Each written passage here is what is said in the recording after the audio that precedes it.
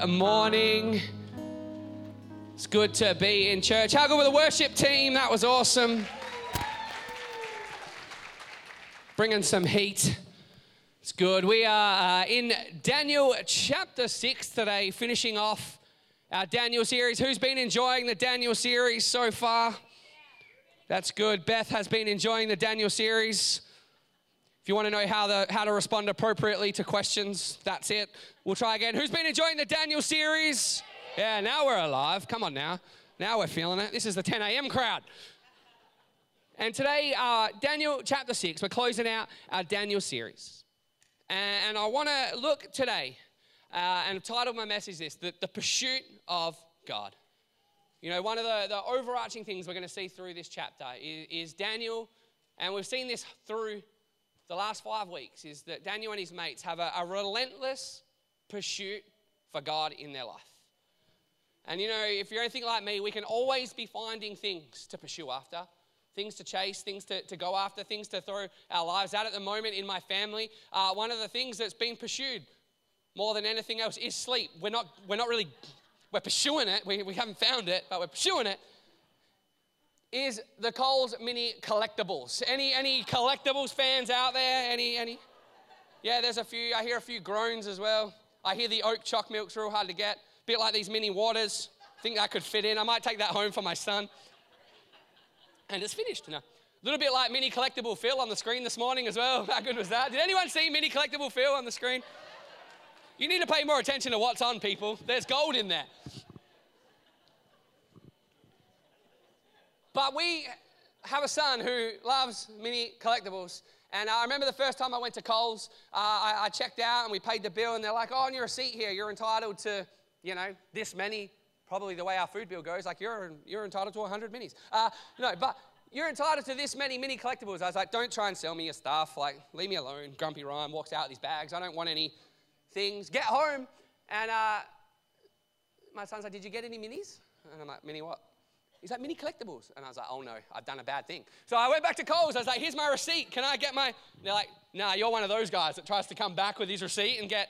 I'm like, I am in no way that guy. And they're like, no, people do it. I looked on Gumtree the other day and there was a mini collectible set going for $1,000. So I immediately took out my phone and started to take photos of my kid's collectible set, which was full. And my wife was like, you will not put that online. I was like, oh, come on. But the good thing for us is we've had people in our world that like love minis more than we do. So they've been collecting them for my son. So he's been able to complete his set. So he's real thrilled with himself. But it is crazy how something little like that, like some little mini collectible set, get all 30 before they run out. And people go mental. People are willing to buy them for $1,000 on Gumtree. I'm not allowed to sell mine for $1,000 on Gumtree. But we will find things in this world to throw our time, our energy, our resources behind, clearly, to get a hold of something that we want. And what we see from these guys in this story is that what they want more than anything else is God in their life. And so we're going to have a look at Daniel chapter 6 today and have a look at what it might mean to pursue God with all of what we are. To have a look and see through this story, which was one of the most famous passages really in history. Most people have heard of Daniel and the Lion's Den. Thanks to Children's Church. But what happens to Daniel as he makes these decisions? And what the outcome is as he makes the decision to go, you know what, more than anything else, I will pursue my God. So we're going to pick up in chapter 6, verse 1. And it says, it pleased Darius to appoint 120 satraps to rule throughout the kingdom, with 3 administrators over them, one of whom was Daniel.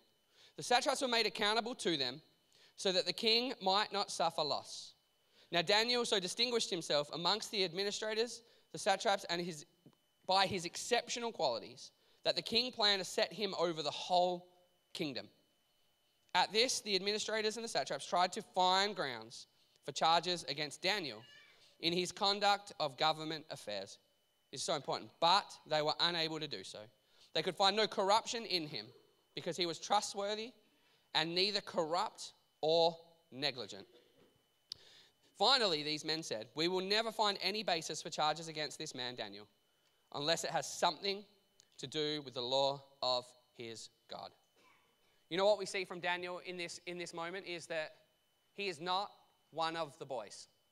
So he is a foreigner. Literally, he is a foreigner. He has been taken into captivity and he has been taken and placed in another land. Foreign culture, foreign beliefs, foreign everything. Yet somehow he's made it more or less to the top. So the plan for Daniel in this moment was like the king, Daniel.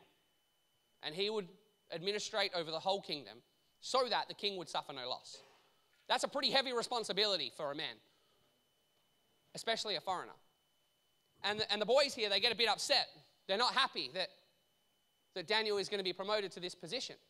So a little bit like a Suits episode, they go digging for dirt on someone.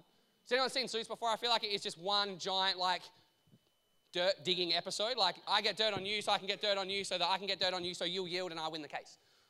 If you haven't seen Suits, you don't need to now. Every episode involves getting dirt on someone. And so these guys, they go, you know what? We don't want this foreigner, we don't want this Daniel to be in charge of us.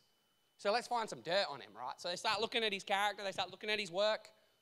Is he sloppy with his paperwork? No, he's not. Is he lazy? Does he take a long lunch break? No, he doesn't.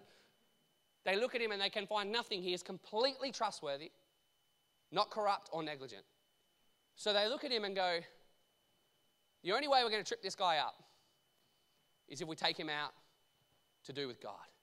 His love for God, his pursuit of God. You know, Pastor Dean has this saying, I actually don't know if he has this saying, but he said it once, and it stuck with me. So if he said it once and it stuck with me, you know it's pretty good.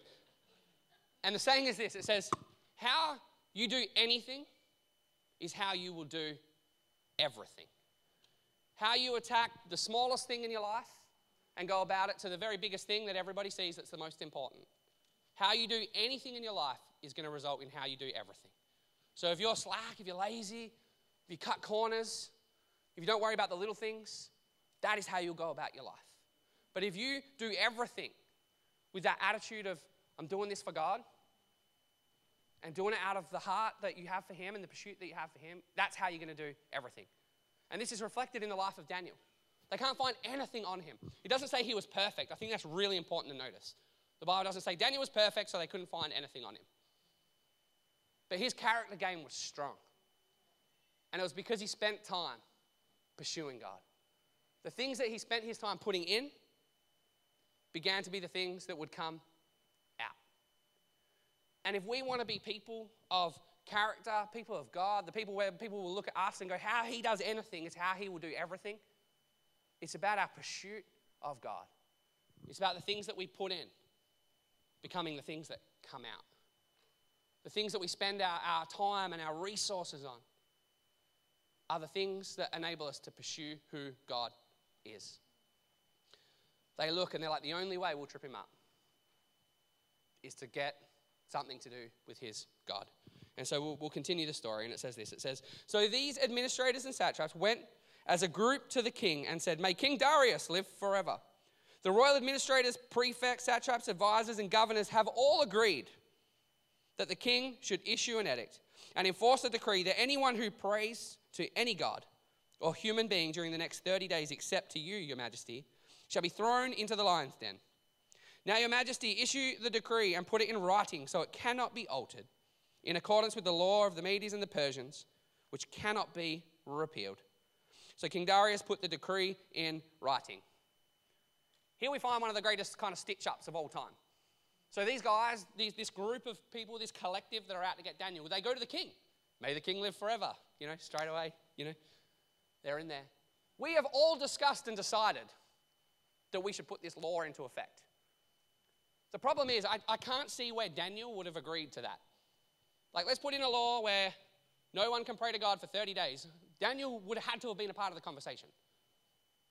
This is the equivalent, I think, of like my son doing this. I have a nearly 3-year-old son. And he will find something in the pantry. He'll climb high. And he'll find some chocolate in the pantry. And he'll take it to my wife and say, Mum, I've got a really good idea. So you already know he's up to something. Kind of like this. I got a really good idea. I had a chat to Dad.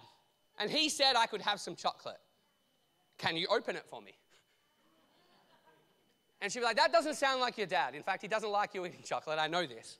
No. Before he went to work this morning, you were still asleep. Or you were doing something else.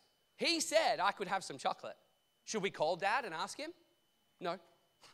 No, we shouldn't. It's just a good idea. And she'll call and I'll be like, no, that's not what I said. And he'll go hide somewhere. These boys have kind of pulled this stunt. They've gone, hey, King, we've all decided, every one of us, all the leaders have decided that this is a great idea. And what they have done is placed Daniel in the ultimate trap. Placed in a situation he wouldn't have agreed to, in a situation that makes no sense. Do I pray to God? Or do I yield to this trap? What am I going to do? And for all of us, we don't have necessarily a lion's den. Well, I hope not. If there's anywhere in Perth that's like throwing Christians in a lion's den, we should find out. Pretty sure we could do something. But all of us have traps in our lives. Daniel had a very physical, real, clear. I feel like in some ways that's a great advantage. He knew exactly what was going to happen. He knew exactly what had him trapped.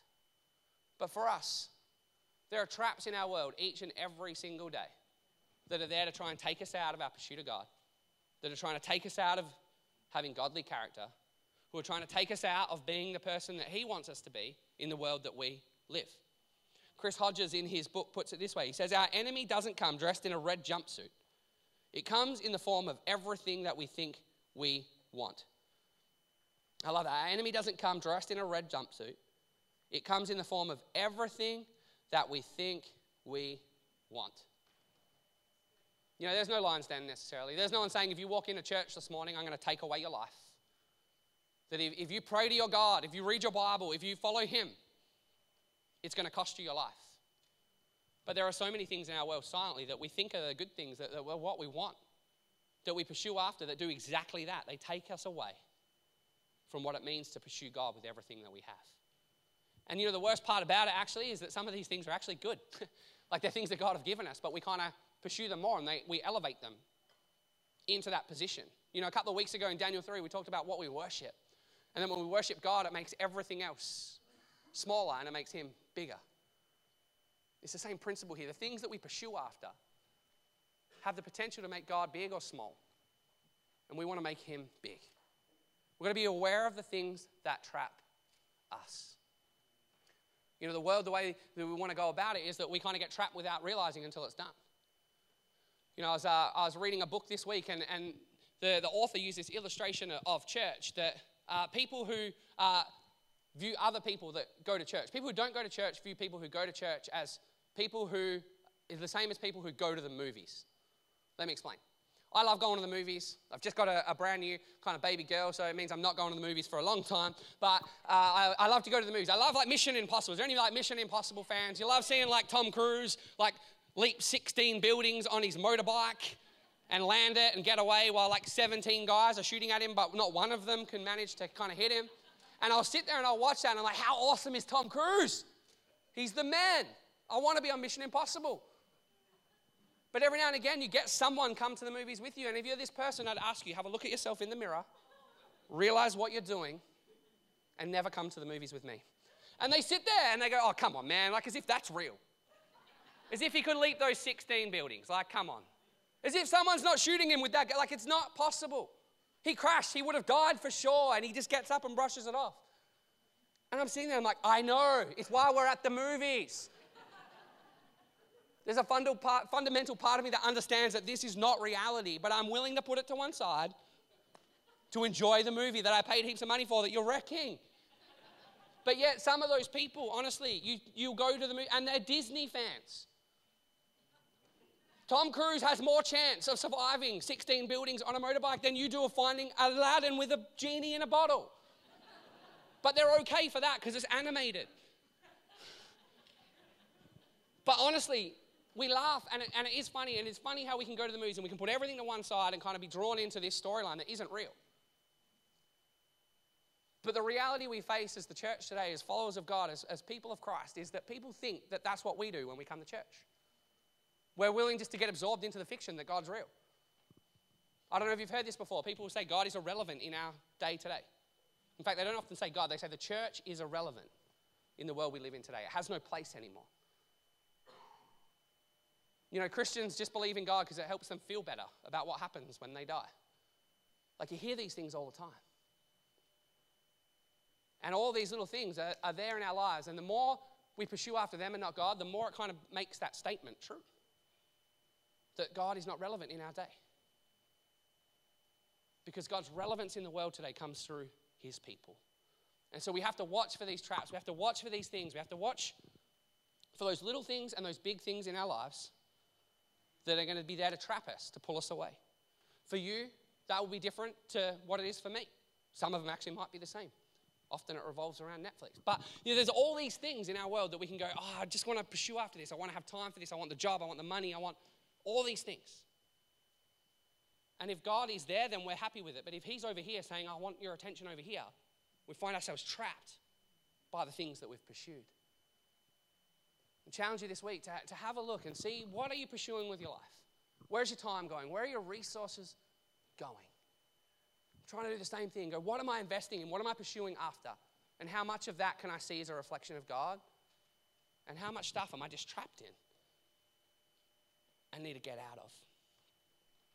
We'll continue reading here. It says, now when Daniel learned that the decree had been published, he went home to his upstairs room, where the windows opened towards Jerusalem. 3 times a day he got down on his knees and prayed, giving thanks to his God, just as he had done before. You know what we see about Daniel's pursuit of God in this moment is that there is no compromise about what he does. I remember when I used to hear this story growing up, I'd be like, Daniel, why didn't you just pray in your head? Like walk around, no one can hear it. Oh, just tie my shoelace. Dear God, I pray that. If you really wanted to get technical and kneel, he could have compromised in any way to avoid what was coming his way. All he had to do was not pray. But Daniel looks and goes, you know what? I'm not going to compromise. Not in a small way or in a big way. Like a big compromise could have been like, I'm just not going to pray to God at all. God, I'll see you in 30 days. Just going on a holiday. It's a calendar month. See you when I get back. Or he could have gone, I'm just going to pray in my head. I'm just going to pray in the car. I'm just going to tie up my shoe and quickly say a quick prayer. So no one knows. Small compromise, big compromise. Didn't matter for Daniel. There was no compromise in his pursuit of God. And for all of us each day, we're faced with big decisions and little decisions in compromise. It might not be that someone's going to come and say to you, if you pray today, it's going to cost you everything. But you know what? Your pursuit of God and your character might cost you a promotion. It might cost you some money. It might cost you some relationships. It might cost you some time, pursuing God instead of doing something else that you would prefer in a worldly sense to be doing. And for all of us, there's these compromises, big things and little things. I remember being 19 and the biggest compromise I had to make in the whole world was there was a girl I liked and I wanted to date her. In fact, I was like, I think I'll marry her. She's that good. The problem was she wasn't a Christian at all. And I wanted to be a pastor. Doesn't really add up. So I was like, hey, would you be cool with coming to church? She's like, nope. I'm like, that's cool. No worries. We'll just go to the movies instead, My youth pastor's like, man, come on, what are you doing? Like you could date her or you could stop cutting out on youth and, own your responsibilities or whatever he said. But I remember just thinking, I'm going to have to leave this to one side. And it was like the worst decision ever at the time of a 19-year-old boy. But, it taught me something about my life that when I say no to certain things and yes to God, it changes the direction of my life. And I never look back and go, geez, I regret not dating that girl. Dang, I wonder what she's doing now. I've never regretted kind of saying yes to God and no to something else. But there has to be things that we're willing to say no to. Sometimes they seem like the biggest thing in the world, and then you kind of get past it and you're like, oh, it wasn't that bad. Or sometimes you've got to say no to something. It actually is a sacrifice, and it hurts to kind of say no and not compromise. But God's plans are always better than our plans. And so a no to the world and a yes to him is the greatest thing that we can do. The story continues, and it says, then these men went as a group and found Daniel praying and asking God for help. So they went to the king and spoke to him about his royal decree. Did you not publish a decree that during the next 30 days, anyone who prays to any god, human being, except you, your majesty, would be thrown into the lion's den? The king answered, the decree stands in accordance with the law of the Medes and the Persians, which cannot be repealed. They said to the king, Daniel, who is one of the exiles of Judah, pays no attention to you, your majesty, or the decree you put in writing. He still prays 3 times a day. When the king heard this, he was greatly distressed. He was determined to rescue Daniel and made every effort until sundown to save him. He realizes exactly what he's done here. He's like set up his best guy. Then the men who went as a group to King Darius and said to him, "Remember, your majesty, that according to the law of the Medes and the Persians, no decree or edict that the king issues can be changed." So the king gave the order, and they brought Daniel, and they threw him into the lion's den. The king said to Daniel, "May your God whom you serve continually rescue you." What a response from the king in that moment. But what we see here is the unfortunate side of life is that, when we pursue God, there is a cost. It's going to cost you something. Again, sometimes big, sometimes small. But there's always a price to be paid in saying yes to God. What we realize about Daniel here, though, is I feel like he's in a position where not having God in his life is the same as having no life at all. Like, he pursued him with everything he had. He's in a foreign place. The only familiar thing that he has is his relationship with God. And they're trying to take it away. And so dying to him is a better option than to compromise and kind of give up his relationship with God, the thing that he loves the most in the world, the thing that is most important to him, more important than his job, his status, more important than his own life. To say yes to God, we've always got to be willing to pay the price. In fact, sometimes it's worth counting. We've got to actually count the cost. Sometimes you've got to know what the price is that you're paying before you can actually pay it. And in this moment for Daniel, he's very aware of the price that he's about to pay. It's the price of his life. I don't read in these chapters before any guarantee that God didn't have this secret message to Daniel saying, "Don't worry, they'll throw you in there and I'll kind of pull you out." It's like, actually, this is going to take you right to the end. And it could take away your life. But you know what? To him, that's a price he's willing to pay. Because a life without God was no life at all. And I think that's an important thing for us to realize, is that there's a cost that we're going to have to pay. At the first light of dawn, the king got up and hurried to the lion's den. When he came near the den, he called to Daniel in an anguished voice, "Daniel, servant of the living God, has your God whom you serve continually been able to rescue from the lions?" Daniel answered, "May the king live forever. My God sent his angel and he shut the mouths of the lions. They have not hurt me because I was found innocent in his sight. Nor have I ever done any wrong before you, your majesty." Nice little side swipe there, yeah? Like, I didn't do anything wrong by you either. The king was overjoyed and gave the orders to lift Daniel out of the den. And when Daniel was lifted from the den, no wound was found on him because he had trusted in his God. Really the only thing we have to hold on to in this world is our faith. This idea that we are shielded by our faith. That Daniel goes into the lion's den, you know what? The only thing he has left is his faith. He says it there, "God rescued me because I trusted in him." It was all he had left.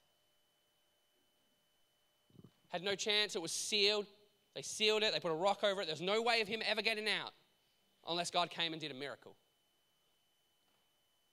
And you know what? We're going to find plenty of times in this world that test us, that our faith gets put to the test, that it's going to be hard, that it's going to be a grind, that it's going to be a difficult decision to make, all these things we've kind of talked about. And the reality is the only thing that we can carry through those situations is our trust and our faith in our God. And I look at it this way. I look and I think we want things to be tested, right? Like you hope that chair you're sitting on today is being tested by someone, like it didn't just get put together by me and then you sat on it. Like you probably trust that someone tested its durability. When we buy cars, often we test drive them, don't we? I had a friend who test drove a car. This is a side note, I digress. He test drove a car. It broke down on the test drive and he still bought it. And then so goes the test drive, so goes the car. Bad decision. That's why you test drive. But we want to test drive stuff. We want them to take cars and crash them into walls and see what happens to them before we buy them. Not that particular car, but a prototype. To go, is it going to be safe? Is it going to be true? We're obsessed with testing in this world. And we want things to be tested. But when it comes to our own life, we don't want to be tested. Like, I don't want to go through a test. I don't want a lion's den moment. I don't want to pay a price. I don't want to be faced with compromise or no compromise. But I believe that all of us want to see a move of God in our lives. And unfortunately, the move of God can't happen until we have the test. And so often, the move of God is just right on the other side of the test. And it's going to teach us something, and it's going to do something in us, and it's going to change who we are and how we live.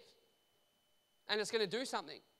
Maybe it's going to show just the greatness and the story of God. But so often we want to quit at the test. Or we want to compromise at the face of the test. Like, I know I'm cool with kind of pursuing God in my life, and then suddenly there's a moment. You're like, oh, this is a big one. Oh, like this is money, or oh, this is like my time, or oh, this is like, if I take a shortcut here, I could. We all have those moments. And sometimes it's just easy to like sideswipe the test and kind of keep going this way. But I believe we don't see a move of God in our lives without that test. And Daniel was willing to pay the price. He held on to his faith. And he was able to see a great move of God in the place that he lived. Not just in his own life, but in the place that he lived. Might get the team to come back up and join us. We're going to wrap this up today here. And the last part of chapter 6, it says this. It says, Then King Darius wrote to all the nations and peoples of every language in all the earth, May you prosper greatly. I issue a decree that in every part of my kingdom, people must fear and reverence the God of Daniel. For he is the living God, and he endures forever. His kingdom will not be destroyed. His dominion will never end. He rescues and saves. He performs signs and wonders in the heavens and on the earth. He has rescued Daniel from the power of the lions. You know what we see throughout this whole book, and kind of what finishes here, and what has been one of the overarching themes of this story, is the greatness of God. That time and time and time again, that these guys that we read about in these stories, the things that happen, the good, the bad, all the things they go through, it all points back to one place, the greatness of God. And the tests that we go through and the decisions that we have to make and the pursuit of him and how it plays out in our lives, the things that we put in and the things that they come out, they all are about one thing, displaying the greatness of God. You know why it's not about being perfect? One, because we can't get there. But two, if we were just perfect all the time, it wouldn't mean anything. You know, I don't ever wake up in the morning, I don't know about you, but I don't ever wake up and kind of go, how can I screw my life up today? Like, I reckon there's a few things I'll do, they'll really screw it up, let's have a go. But sometimes I get home and I'm like, man, I did everything I could today to kind of screw my life up. Like, I made some great mistakes. I compromised a little, I took a shortcut. I wasn't willing to kind of pay that price. I kind of faltered at the test. I trusted in something else that kind of wasn't God, whatever it might be. But none of us wake up to get there, to do that. That's why it's a day-by-day decision to pursue God. You're going to make mistakes. I'm going to make heaps of them, probably the most. But it's about going, you know what, I've made mistakes. I'm not perfect. But I just want to pursue God with everything that I have. That when I go through a test, I'm going to hang on to my faith and I'm going to pursue him with all that I have. And the end result will be that the greatness of God gets displayed. To you in your life, and you get to celebrate who he is, but to others as well. And when I go back to that picture of what it looks like where people think the church is irrelevant, you know, this building isn't irrelevant to our community. Like, there's stuff on here all the time. Like, every day there's something going on. People are getting their coffee, they're dropping off their kids, they're coming in to hang out, they're around the place. They know the building exists. When people say the church is irrelevant, they really don't mean that the buildings don't mean anything. What they mean is that the people of God aren't relevant in today's world. That our values and the things that we hold on to aren't relevant in the world today.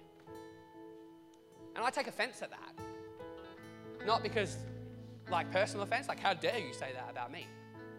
But I know that I serve a God who is great and is powerful and has the ability to change situations and circumstances and lives, that can do anything, that can rescue a man from a lion's den, that can elevate him to a position of power and influence to make a difference for the kingdom of God in a place where he had no right to do that.